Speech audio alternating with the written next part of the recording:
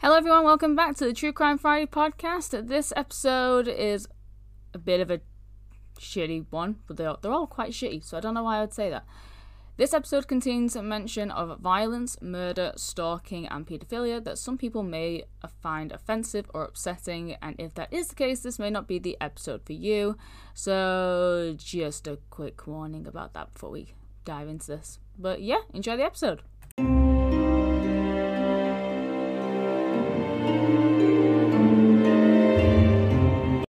Hello? Hi. Hi. How are you doing? I'm doing good. Cool. Same-ish. I'm doing very, very well. You sound it. Yeah, I don't know what to say. Fair. But yeah, hello guys, welcome back to a new episode. We hoped you enjoyed our Christmas party on Friday. Hope you guys enjoyed it. It was good. We got a pretty good turnaround. That was pretty decent. Another thing to share before we get into this episode. This is going to be a little bit of a quicker one, maybe. I'm not too sure. Probably the same length. I'm not too sure. We hit 1,100 plays today. Oh, hell yeah. Oh, hell yeah, we did. Yes, let's fucking go, lads. 1,100 plays. Lads and lassies. This is... That's fucking class. Yeah, it is pretty good. So, let's hope it gets bigger. Let's hope it just the number gets higher. So, today, it's my week. And we're going to be talking about a serial killer who was mostly known as the dating game killer. Oh, hang on. I think I know this. You might know this one, yeah. Is this the guy that appeared on that American game show? Yes. Ah, what's his name? I don't know the full story, but I do remember seeing it that he was a contestant. And then after the show, stuff happened, I think. Yeah. I don't want to say too much, but I know he's on... I can't remember then what the game show was. It was kind of like a dating thing, maybe? I'm not sure, but I remember seeing this guy. It wasn't recent, I know that for sure. No, it wasn't recent. It was pretty much all like in the 80s. Yes, I have this vague image of kind of what he looks like. The time of classic rock and serial killers.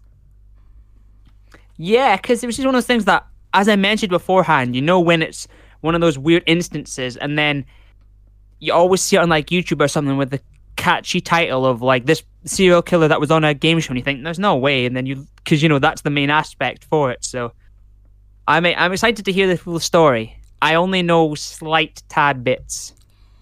Yeah, so this is the case of Rodney Alcala. He was an American serial killer and pedophile who was mostly known as the dating game killer.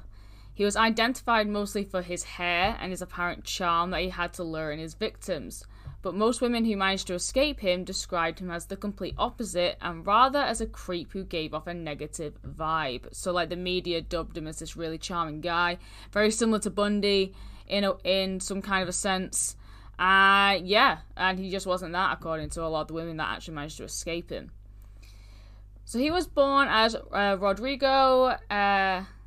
He was born as Rodrigo Jacques Alcala Bacor in San Antonio, Texas, on the 23rd of August, 1943. He moved to Mexico with his family when he was around 8 years old, and his father abandoned the family while they were in Mexico. Alcala, his siblings, and his mother would later relocate to Los Angeles. At the age of 17, he then joined the army. It seems like they all do. He was discharged in 1967 after suffering a breakdown and being diagnosed with an antisocial personality disorder. He attended California State University, then transferred over to UCLA, and he graduated with a fine arts degree in 1968. So, he could have done something with his life that wasn't murder, but he decided to, go the other way. Wait, he had a degree in arts? Yeah. Well, all the people that do arts turn out to be assholes, so... Yeah, true. Alcala committed his first known crime in 1968. An eyewitness in Los Angeles called the police after watching Alcala lure an 8-year-old girl named Tali Shapiro into his Hollywood apartment. There is a lot of mentions of stuff like this, by the way, so just gonna pre-warn. When the police arrived, the girl was found alive, but she had already been raped and beaten with a steel bar. Ooh. And Rodney Alcala had already ran away out of the window. To evade the resulting arrest warrant, he left the state and enrolled in the NYU Film School using the name John Berger. Changing his name and running from every crime becomes pretty much very common for him. He does it a lot. And it's the reason why his crimes actually go into different countries. So he doesn't just stay in America doing his all pile of shit crap. He literally decides to take it international. Oh dear.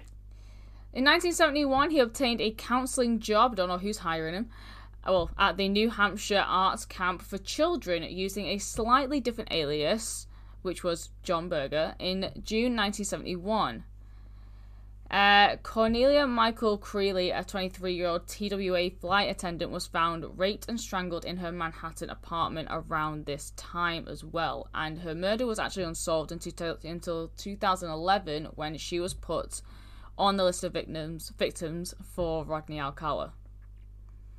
So he had already, at this point, started his crimes, but no one kind of knows why he just randomly started. There was literally nothing else that could have indicated why he did it at all, but at this point he has already raped a child, so clearly he is capable of fucking anything. He's evil, yeah. He's an evil piece of shit, yeah. The FBI added Alcala to its list of 10 most wanted fugitives in early 1971. A few months later, 2 children attending the arts camp noticed his photo on an FBI poster at the post office. Alcala was arrested and extradited to California. By then, his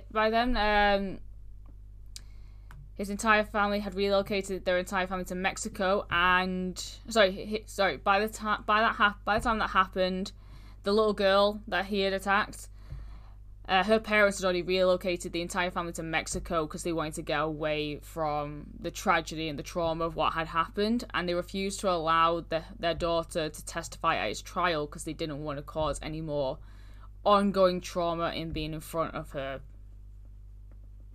abuser, really. Which I know some people can have mixed opinions on that kind of decision making, because obviously trial doesn't take place, and obviously because there was no one there to testify, he wasn't able to be convicted of rape and attempted murder because there was no primary witness. So in the end, he was only convicted of child molestation, and he was only sentenced to 3 years in prison. So if she had gone, his sentence would have been worse. Yeah. Basically, which is really shit. So Alcala, however, was paroled in 1974 after 17 months. Less than 2 months after his release, he was rearrested for assaulting a 13-year-old girl identified in court as Julie J., who had attempted what she thought would be a ride to school, but obviously that wasn't the case. So this 13-year-old basically tried to get a ride to school one day. He was basically the one who picked her up, and he assaulted her in the car. And he was again paroled after only serving 2 years in prison after this. Bro, well, one, there's that recurring theme of they get let out of prison and they re-offend. So keeping them in prison, please. And then the second thing is stranger danger. Oh my lord, I'm glad times have somewhat changed, but fucking 13 years old? Yeah, I'll hop in this person's car and get a lift to school. Nah, fuck that. You know, yeah, I was a goody two-shoes and I would be maybe a bit scared if I was late. But some prick rolling up to me in the car being like, oh, fucking get in the car. I'll fucking drive you to school. Oh, no thank you. I don't know who the fuck you are. I just don't get it. You know, maybe it's just the way I think, but maybe there's other people who just get so swayed by someone that they'll just, okay, and have no second thought about ever questioning if I get in this car something bad's gonna happen. I mean, I don't always second think things that I do, but I would never get in some random fucking person's car. Oh god, no. And the thing is, right, so my flatmate has just recently come back from a trip she went interrailing around Europe for a bit, and when she was there, she met quite a few Americans that were also traveling. Americans that admit America's a piece of shit, which is great to see. But when she mentioned that she wants to, at some point, go traveling around America, at least at one point in her life, they basically said, if you're going to do that, make sure you either have a lot of money to fly places, or you have a driving license and you can rent a car and you can drive around, because other than that, the only other option you've got is hitchhiking. And I was like, hitchhiking is still a thing? Because it's not really a thing over here. And apparently... No, hitchhiking's a very American thing. I mean, I think from what I've seen, and I guess some kind of experience, Europeans are very nice. There's a lot of arsehole Europeans, but I feel like from videos that I've seen of people, like, you could be traveling in your car and break down and some random stranger would come and help you. Or they'd be like, if you need a lift somewhere, I'll take you. And there's more or less a chance they're not going to do anything bad. There probably still is a chance they will, but I feel like in America, people are a lot more dodgy and the whole hitchhiking thing just happens. And I think over here, I'd have more trust in some people abroad. Yeah, there's dodgers, but I think Europeans are a lot more nicer, but the whole hitchhiking thing just doesn't happen. So I think maybe that's why, but I mean, certainly not here for sure. No one really hitchhikes around here, you know, and neither would they in other European countries. Not that I've seen when I've been abroad to European countries. I've never seen anyone let a hand out, hey, give me a lift. Yeah. So, yeah, it's a massive thing over there, like, still to this day. And I looked at my flatmate and I was just like, I've covered so many cases where hitchhiking's gone so wrong. If that's happened in America. Just stop. Just stop. You think because America's big, that's why they still do it? Because to travel... I mean, yeah, I guess there's European countries that are quite big, but in proportion to the US, everywhere seems small. So I feel like people just hitchhike in the US because it's like, I'm traveling this fuck off distance. Fuck it, I'm stupid enough to get in a random stranger's car.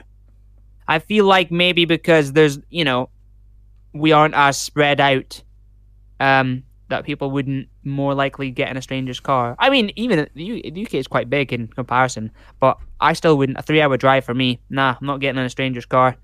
And I don't care if we're not as widespread and there's a bunch of cities and towns in between my destination. Still not doing it. Well, yeah, no, I'm never going to do that. So, after his second release in 1977, his Los Angeles parole officer took the unusual step of permitting a repeat offender, a known flight risk, to travel to New York City. So they're letting him, literally, while he's on parole, go into different states, which is normally not allowed at all. NYPD cold case investigators now believe that a week after arriving in Manhattan, Alcala killed Ellen Jane Hoover, a 23-year-old daughter of the owner of the popular Hollywood nightclub, Kieros. I think I'm saying that right.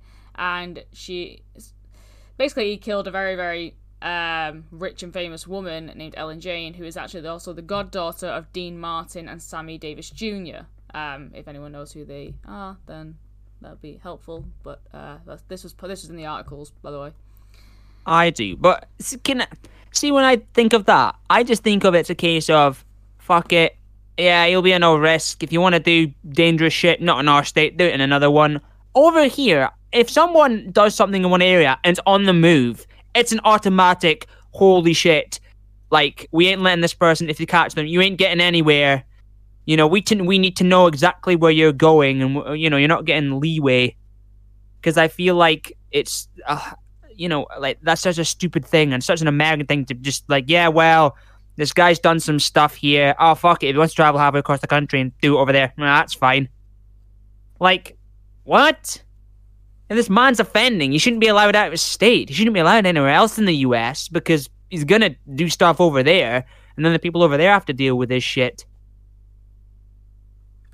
Well, yeah. So her remains were actually found buried on the grounds of Rockefeller Estate in Westchester County. And this is literally a week after getting there, so that parole officer probably beat himself up about that. In 1978, Alcala worked briefly at the Los Angeles Times as a typesetter and was interviewed by members of the Hillside Strangler Task Force as part of their investigation of known sex offenders. Although Alcala was ruled out as the Hillside Strangler, he was arrested and served a brief sentence for marijuana possession. That is the lightest thing this man will do.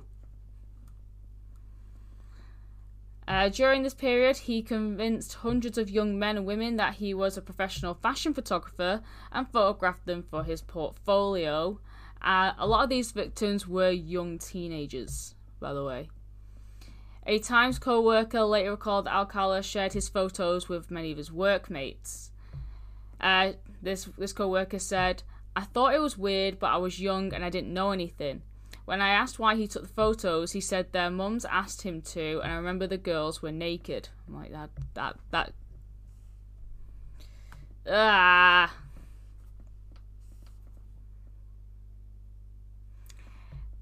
She then said that he said he was a professional, so in my mind I was... So one of the girls who he actually photographed in 1979 said that he said he was a professional photographer, so in my mind I was being a model for him.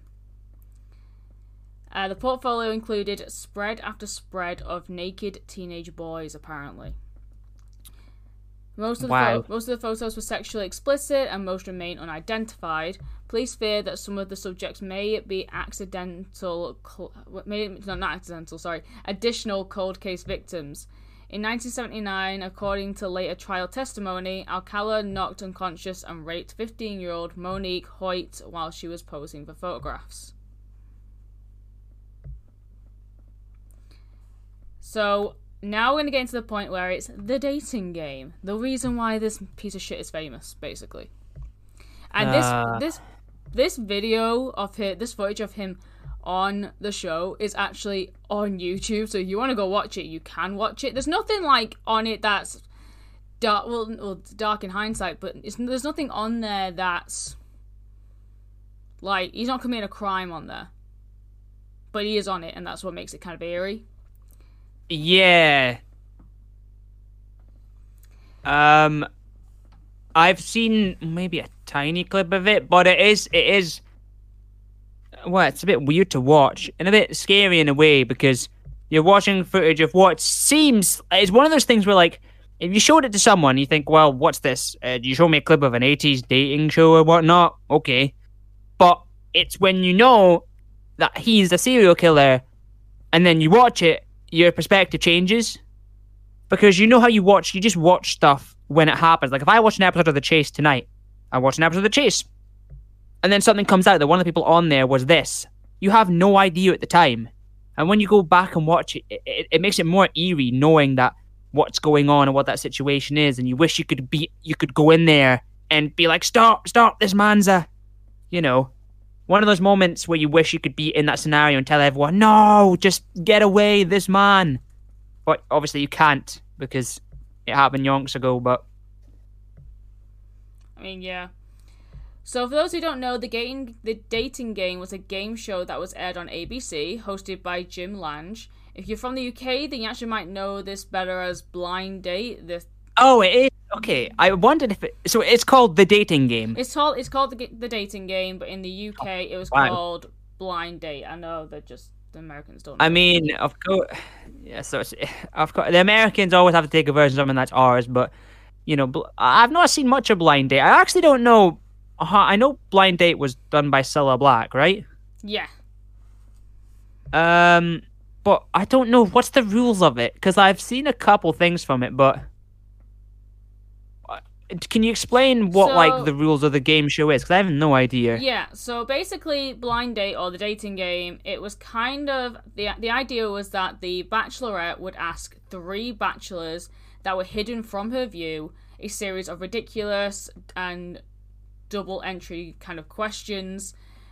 So she could just be like, person number 3, if we were to go on a spontaneous date, where would we go? Something like that. And then they would get their answer, and obviously she would pick She'll pick whoever she feels got fit. it. I understand now. The Sidemen have done a similar thing like this, but I didn't know that format was basically what Blind Date was. I've seen a couple of YouTubers do it. Okay, people are probably thinking, oh, Matthew, how did you not click that? But okay, that's the format. Yeah, and then basically, whoever they pick at the end of it, based on what the person said, without seeing them, they go on a date. An actual date, yeah. Yeah, they go on a date. Oh, okay. I mean, I know people watched it a lot. I mean, I've watched a lot of Take Me Out. I find that quite good. Although, realistically, on some of these dating type game shows and stuff, does it ever really work out? Yeah, exactly. I love watching First Dates. It's not a game show, but I love watching First Dates because some of that entertaining, yeah. First Dates is entertaining because there's a lot more to it than it's like a game show. It's actually, I feel like there's more connection that people actually do form relationships out of that. But the game show ones, I feel like if you're on something with a partner, that's fine. But if you're trying to look for love and you go on something like that, and especially because you don't see the person, I mean, people are like if they don't like the looks, but now I know that's what it is. It's a US version of Blind Date. Yeah. So, in 1978, Alcala was a contestant on the game show. Host Jim Lange introduced him as a successful photographer who got his start when his father found him in a dark room at the age of 13, and that was obviously bullshit. So wait, that's why I'm worried and confused. I know times have changed for when you have to get on a show, but surely do they not background check folk, or is it this was the 70s? They didn't background check fucking anything. So I guess he just applied, and there was a waiting list, and he just got on. They'll probably do like a series of like, oh, let's bring you in to see what you look like, kind of deal. But basically, I bet he got it because of how he looked as well. Most likely, yeah. And if he kind of like showed that he could be charming, then they'd obviously be like, oh no, you'd be a perfect fit. Let's get you on the show. And they ate up his lies because he said, I'm a photographer, and they've gone, okay, and not, Exactly. So, a fellow Bachelor contestant later described Alcala as being a very strange guy with bizarre opinions. Now, he actually won the competition and was arranged to go on a date with the Bachelorette, who was Cheryl Bradshaw. And she actually refused to go out with him because she found him creepy, so the date never actually happened. Oh, what? Okay. Well, she found him too creepy. On the clip on YouTube, you might see that she's actually all for it and she's happy and whatever. But obviously, as soon as the cameras go off, things can completely change. Because I wondered, do they actually ask them on the show, like, oh, are you going to enjoy the date or not? Because I know on like Take Me Out afterwards, they do the little camera interview where it's like, and they say something about it. But does she actually say anything, or is it just usually going on a date? Okay, and they go away and they don't say, oh, I'm excited. Oh, I think it's going to be good. Oh, they might do, but you never know. No, I mean, props to her for saying, "Look, I don't want to go on this date." Honesty, 100%. Because if she'd went through with it, yeah, she could have been on the list of victims. That would have been probably way worse. But you know what? I also like that she didn't go on with him because it's a kick in the teeth for this guy. Like, fuck you. You've just been outed by a woman, basically, for making it seem like she was interested and just wasn't. Right in your face. So criminal profiler Pat Brown noted that Alcala killed at least 3 women after his dating game appearance and speculated that this rejection might have been an extributing factor. Bullshit, that's not an excuse. No! Oh, you can't use that, man. That's pinning the blame on her. I mean, for one, she went on the show with no idea that you were going to be on it, and then just so happened didn't have interest in you, and then people are going to say that, because he got rejected, he just decided to kill more people. You can't, no, come on. It's the one of those situations where people just find like a reason, or like, oh, that's the excuse, that's the reason. It's like, oh, come on now. The dog ate my homework. Are we doing that stuff again? No. Yeah, it's bizarre. So yeah, obviously, the fact that a woman let's put this out to the incels if you are listening. I doubt you are, but just because a woman rejects you doesn't mean you have to go out and treat other women like shit. That's not how it works, and you shouldn't have to use that as an excuse for your shitty behaviour. This man also, bear in mind, groomed boys and children too, and I don't think getting rejected by someone's gonna be the reason why you do that. No, I mean, I've been rejected, and I just took it on the chin. But this guy's already doing and had done evil stuff beforehand, so this wasn't a trigger for him to do that. He was already evil in his blood, to be honest, and was probably going to do it anyway, regardless of what the outcome was. Because if we look at it this way, like you said, if she'd gone on the date, she was probably more than likely going to be a victim anyway. He probably went on the show to look for someone that was probably going to be a victim if he did win. I mean, yeah. So, one of the contestants. I'm losing my place. I'm losing my mind. Pat Brown said that one wonders what this did to his mind. That is something he would not take well. Serial killers don't understand rejection. They think something is wrong with that girl. She played me. She played hard to get, etc. That's not hard to get. That's not what hard to get is. That is definitely not it. So now we're going to go a bit more into some of the victims. So Robin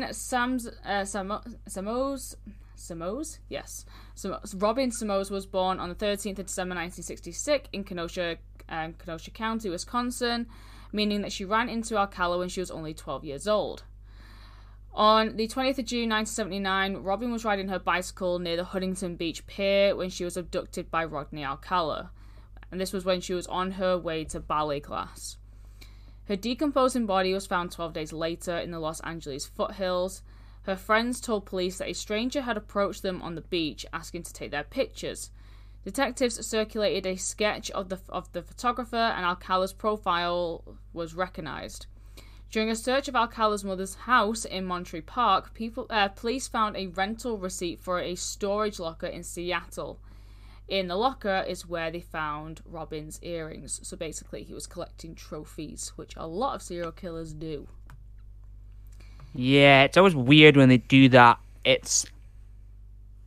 That's sort of that weird sort of feeling you get inside when they're taking pride out of their achievements by these little things. And it's so sick because I can just imagine there's like a shelf or a cabinet and they place them in there for everyone to see. And they look at that thinking, there's that victim there, there's the other one. And it's just a horrible thought.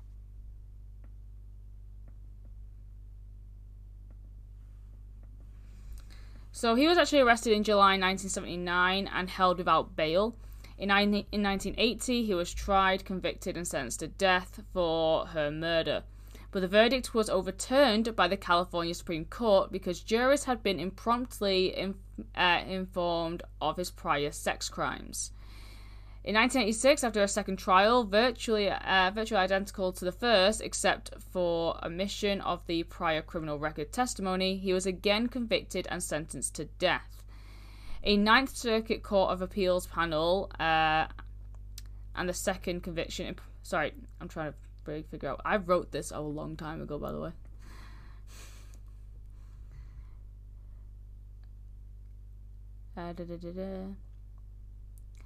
Oh yeah, so weirdly enough, some witnesses weren't allowed to support his connection at all to it because they said that the park ranger who found Robin's body had been hypnotized by police investigators.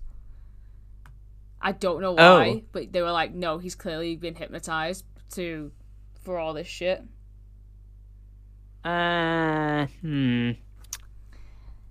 It's weird as fuck. So, yeah. While preparing for their third prosecution in 2003, Orange County, California investigators learned that Alcala's DNA sampled a few... they learned that his DNA sampled under a new state law and matched semen left at the rape murder scenes of two women in Los Angeles. So right now, at this point, he's getting connected to various other cases at this point. Additional evidence, including another cold case DNA match in 2004, led to Alcala's indictment for the murders of 4 additional women. Now, these women are... Just making sure... Yeah. These women are... One of them is Jill Barcombe, who is a woman from Oh, fuck's sake, I can't read today. Oneida, New York, who was killed in Southern California at the age of 18 in 1977 by Rodney Alcala. Jill had been in Southern California for about 3 weeks when her body was found on a dirt path near Mulholland Drive in Los Angeles. Jill was found in a knee-to-chest position and naked from the waist down. There were signs of sexual assault, and she had been strangled with a pair of blue slacks, and she was beaten. She also had 3 bite marks on her right breast, and according to the Los Angeles County Coroner's... she had 3 bite marks on her right breast, according to the Los Angeles County Coroner's Office. Next was Georgia Wixt. Georgia was a registered nurse who was killed at the age of 27 by Alcala. Her bruised and battered body was found on the floor of her Malibu studio apartment near her brass bed on the 16th of December 1977. She was naked and had been sexually assaulted before she was tortured, bludgeoned, and strangled. So he's getting worse as it goes on. And a hammer was found next to her body. Like, he left the murder weapon and he did all this horrific shit, and then he's just getting worse. Oh, yeah. Next was Charlotte Lamb. Charlotte was a legal secretary from Santa Monica who was killed at the age of 32. Her naked body was found on the 24th of June 1978 in the laundry room of a large apartment complex in El Segundo. She had been sexually assaulted and strangled with a shoelace. The apartment manager found her body laying face up with her hands behind her back, but residents said that they had never actually seen her before. So a lot of people were kind of like, I don't know who this woman is. So not a lot of people there's no one to really identify her for a little while, which is really sad to think about. I mean, death by shoelace. Damn, that's one way to go. Next was Jill Parenteau. She was a computer program key punch operator who was killed at the age of 21.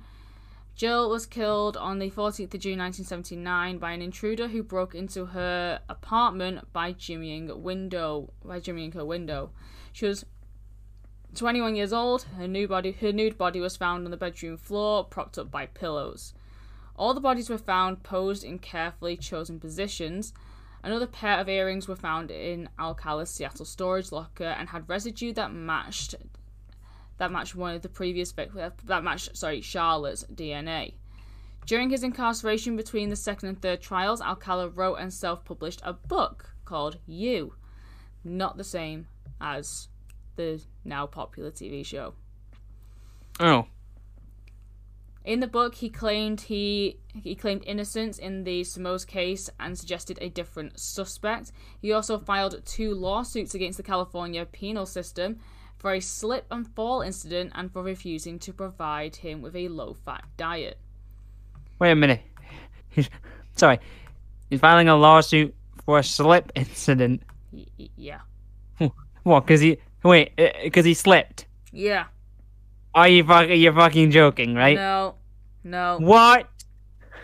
What fucking on the low-fat diet? Mm-hmm. Oh, fucking that's stupid. Come on.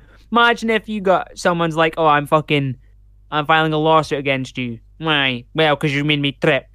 Oh, well, fuck off, you fucking idiot. And a low-fat diet? Fuck me. Bro, if he wrote a fucking book, how the fuck did he write a book if he's fucking filing lawsuits for trips and not having a low-fat diet? I know. What a fucking idiot. And then also writing the book and then, a book that he's hoping to sell and being in, oh, well, I'll testify my innocence in that because people reading my book are going to side with me. Well, I don't think so. Yeah, I don't know why they do this shit. It doesn't ever fucking work.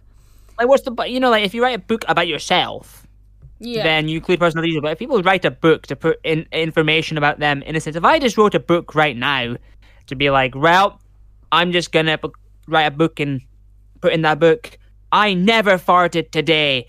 No, I never. And then the book's about, I don't know, some like fairy fantasy story I've written, and that was just shoved in there so people could see it. Fuck off.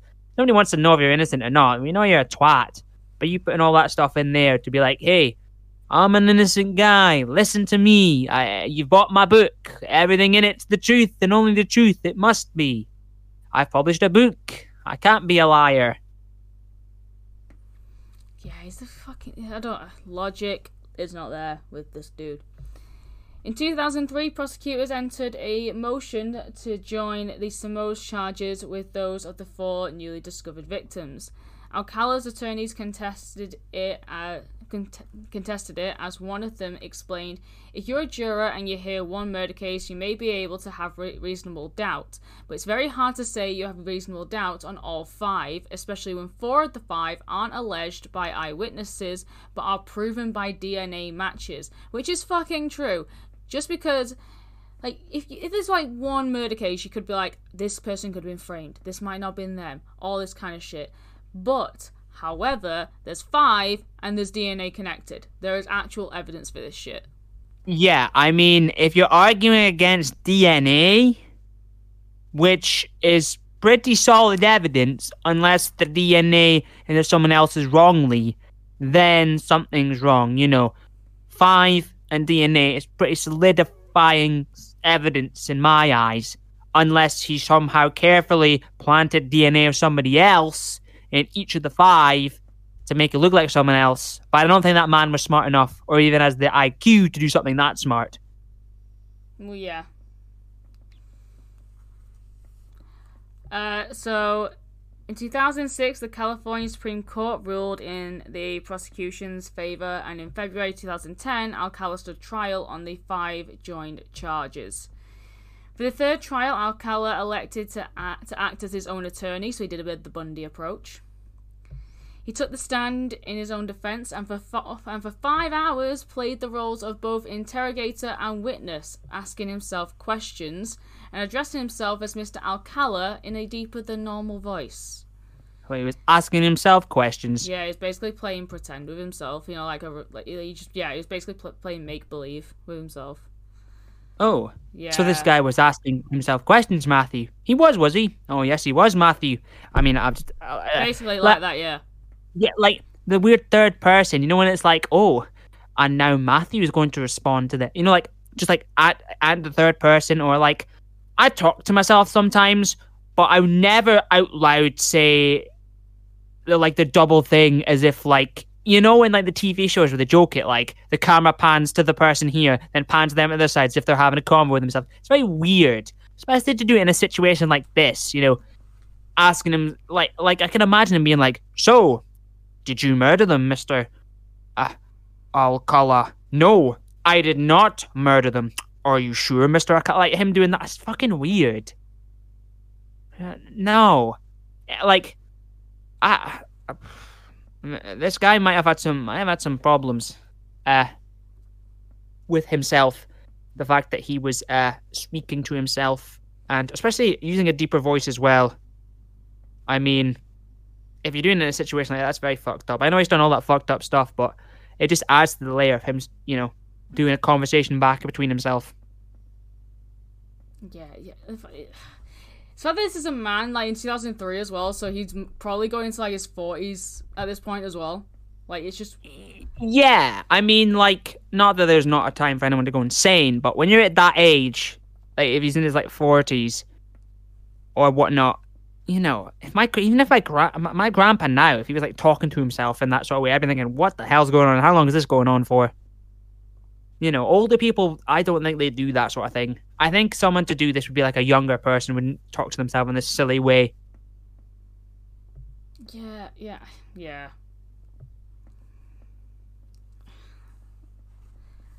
So, he would answer his own questions, obviously. During this self-questioning and answering session, he told jurors, often in a rambling monotone, that he was a Knott's Berry Farm applying for a job as a photographer. He was at Knott's Berry Farm applying for a job as a photographer at the time Samoes was kidnapped. He showed the jury a portion of his 1978 appearance on the dating game in an attempt to prove that the earrings found in his Seattle locker were his and not the girl's. He's a very weird man. Jed Mills, the actor who was the guy who was against Alcala on the show, told a reporter that the earrings were not yet a socially acceptable accessory for men in 1978. He said, He said, I had never seen a man wear an earring in his ear. He said, I would have noticed them on him because it just wasn't a normality then. So if you were a guy in the 70s that wore earrings, it was probably fairly noticeable just because it wasn't as popular as it is, say, now. You probably have had to been like a musician or someone in fashion that's high up in the public eye. I mean, it's so weird to think that, like, because now, as far as I can remember, all my life, I've seen males with piercings and people with that all the time, even bigger stretched lobes and all that. So I've never been in a time where I haven't seen a man wear them.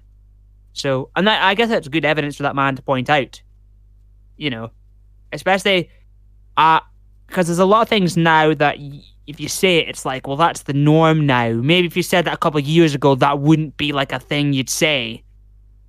So I feel like a lot of things now, you say that, oh, this person did this, or I was wearing this, that. It's like, well, more likely you are. This isn't like a time where this stuff's frowned upon. So the fact that he obviously said that, you know, he wasn't wearing earrings because it's not socially acceptable, people would have been like, oh, okay, yeah, it was the 70s. People didn't wear that, so that's true. I mean, yeah. Alcala made no significant attempt to dispute the four added charges other than to assert that he could not remember killing any of the women. As part of his closing argument, he plated the Arlo Guthrie song Alice's Restaurant, in which the protagonist tells the psychiatrist that he wants to kill. I don't know why he thought this was a good idea, but he's clearly thick as pig shit. After less than 2 days' deliberation, the jury convicted him on all 5 counts of first-degree murder. A surprise witness during the penalty phase of the trial was Tali Shapiro, Alcala's first known victim. Obviously, that was the girl that he had raped. Yeah. Richard Ramport, a psychiatrist paid by Alcala, and the only defense witness, testified that borderline personality disorder could explain Alcala's claims that he had no memory of committing the murders. The prosecutor argued that Alcala was a sexual predator who knew what he was doing was wrong and didn't care. So someone who was hired by him was like, no, dude. You. In March 2010, Alcala was sentenced to death for the 3rd time. Now, obviously... 3rd time? Yeah. Bro, you know, if you have to say that if you have to say someone is sentenced to death the 3rd time, that's very fucking fucked up and very bad. Oh, God. What? That's a sentence I don't think I'd have to hear. Someone being sentenced to death the 3rd time. You know, sentenced to death once, that's like, oh shit. Oh, okay, this guy's fucked. You know, sentenced to death twice, like, holy fuck, I didn't know you could be sentenced to death twice. The 3rd time, it's like, actually, what the absolute fucking shit is going on? The 3rd time? Fucking hell, man. You know, when someone's sentenced to death the 1st time, that should be them dead. They should be dying. We shouldn't have to have stuff keep getting prolonged. You know, I hate it when they're like, oh, we'll sentence this person for this, and they change it to be like, oh no, we'll redo them again, or we'll change the sentencing, or maybe we'll shorten it. No, make a decision and make a fucking good one to start with, so you don't have to do all this bullshit, you know, because you just prolong stuff even more. You know, if they've done the fucked up crime, they get reprehended for it, get a fucking decent sentencing, and if it's sentenced to death, poof, as quick as you can, they're fucked up, they should die. Or, you know, give them a sentence, and if it's a hugely long sentence, they deserve it, boof. No debates, that's it, set in stone, boof. If they haven't proven that it's them. Because I know sometimes people obviously get proven wrong, and that's never good, thrown in jail for the wrong time. But if you have the evidence, and the man, or woman, or whoever is convicted, don't deliberate and shorten sentences in this, because it just prolongs it, and it makes it even worse. Sorry, that was a little rant, but No, I'm just blown away at the fact that this guy's been sentenced to death for the 3rd time. Bro should have been dead on the 1st time he was fucking sentenced to death. The fact we've gotten to the 3rd time has actually shocked me that even came to be. So, after his 2010 conviction, New York authorities announced that they would no longer pursue Alcala because of his status as a convict awaiting execution. Nevertheless, in January 2011, a Manhattan grand jury indicated him for the murders of Cornelia Creeley, a TWI flight attendant, and Ellen Hoover.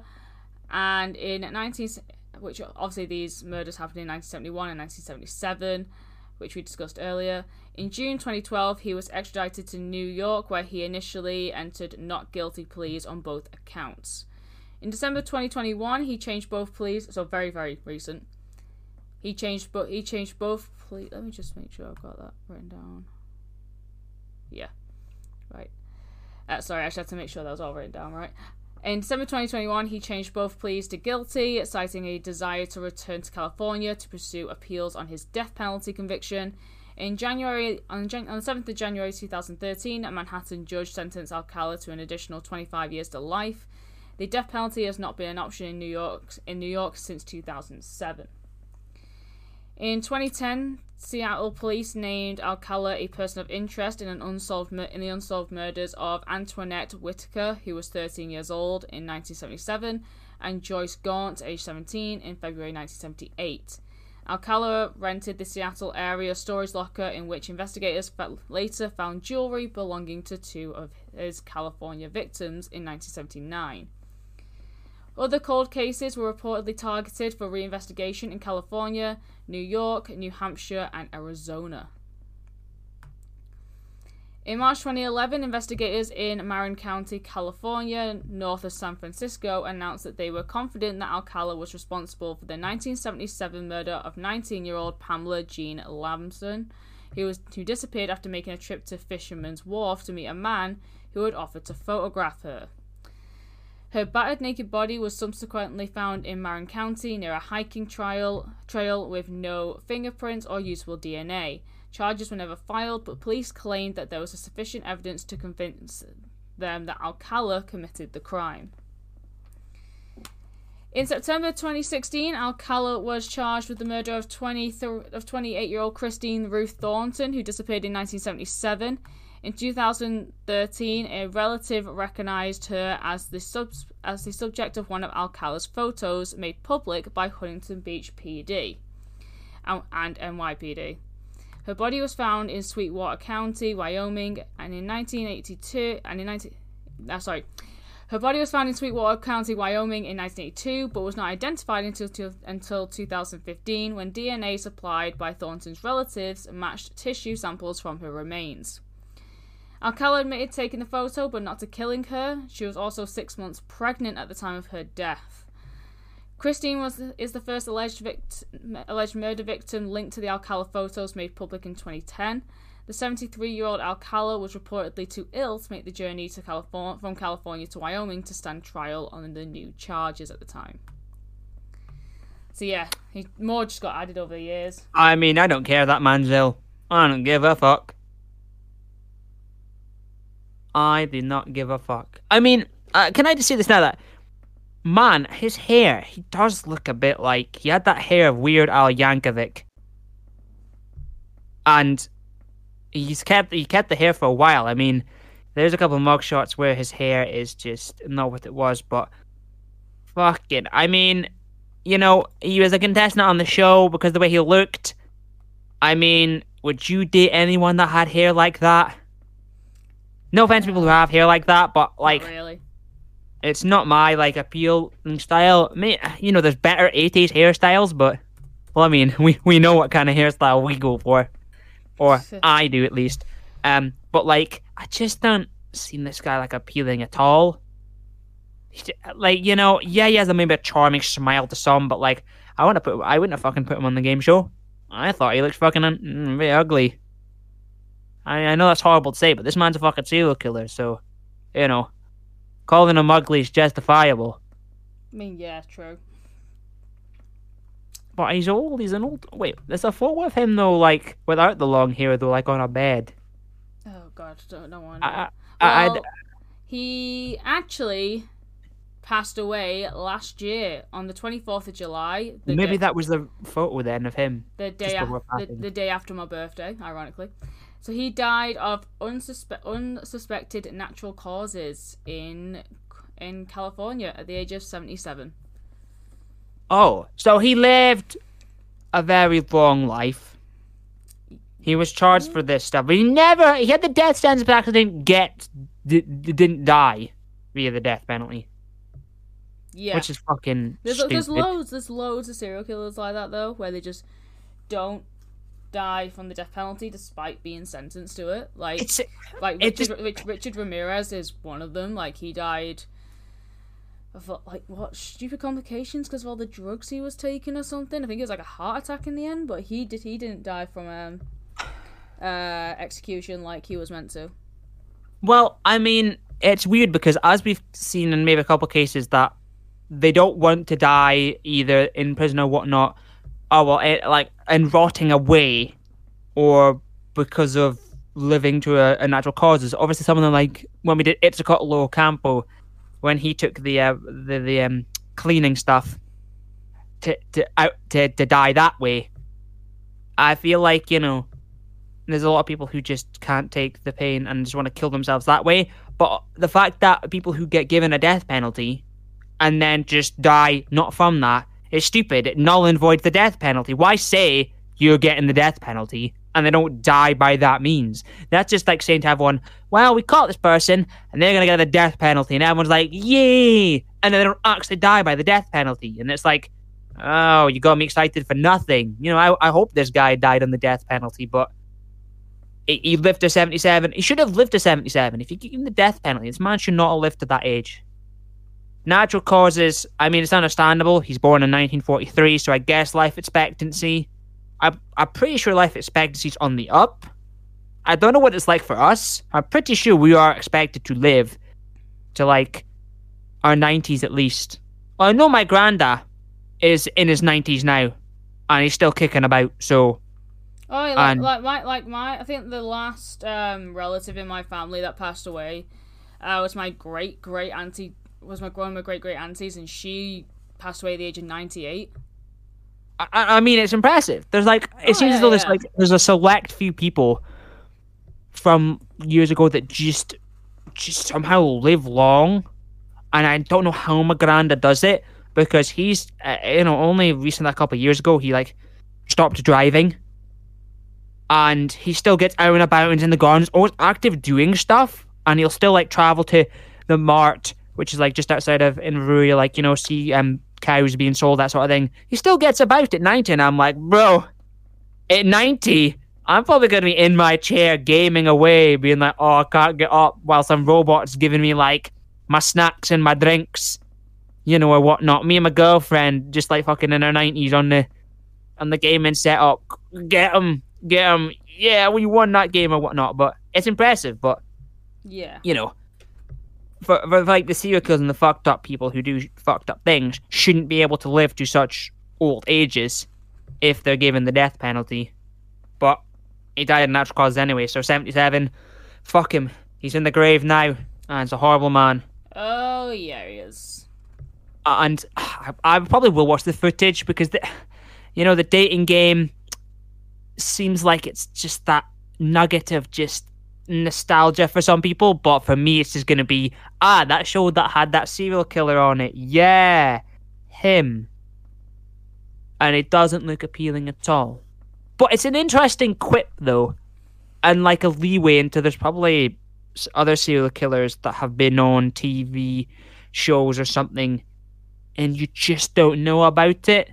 But as I've said, I always find it interesting in that weird niche when they're in the media. If you get what I mean. The fact that there's a lot of serial killers that we cover, they do the killings and everything, and they're in the media or famous from the media afterwards. Obviously now, a good example is Jeffrey Dahmer, a recent TV show. But in the time of him doing the killings, he wasn't in media or on something that could be broadcast to a lot of people. Like Rodney, who did killings and then went into the media or the public spotlight for a brief time just on a game show. Yeah. But unlike the one with Ian Huntley as well, there's a murder that's happened and they're looking for someone and then he's in the media prime spotlight on the telly. It's so weird because, as I mentioned, it's one of those moments where you just don't realise that who you're seeing is the person because of what's going on, and you're more focused on the surroundings and everything. And I'd love to hear from someone who actually watched the episode live on the TV of his dating thing. Because like the contestant boy said, I found him a bit creepy. Imagine I bet there was people watching the show as well thinking, that guy's a bit of a creep. And then afterwards they go, oh, that man I thought was a creep turned out to be a serial killer. Well, my instincts were correct. I mean, yeah.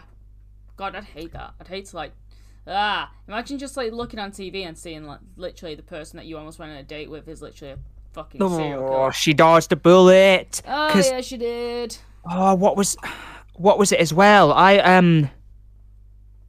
Who was it? Was it the Moors murder?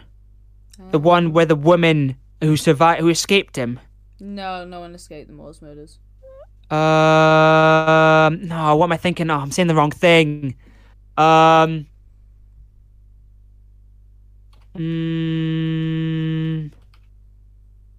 Who was it? Oh.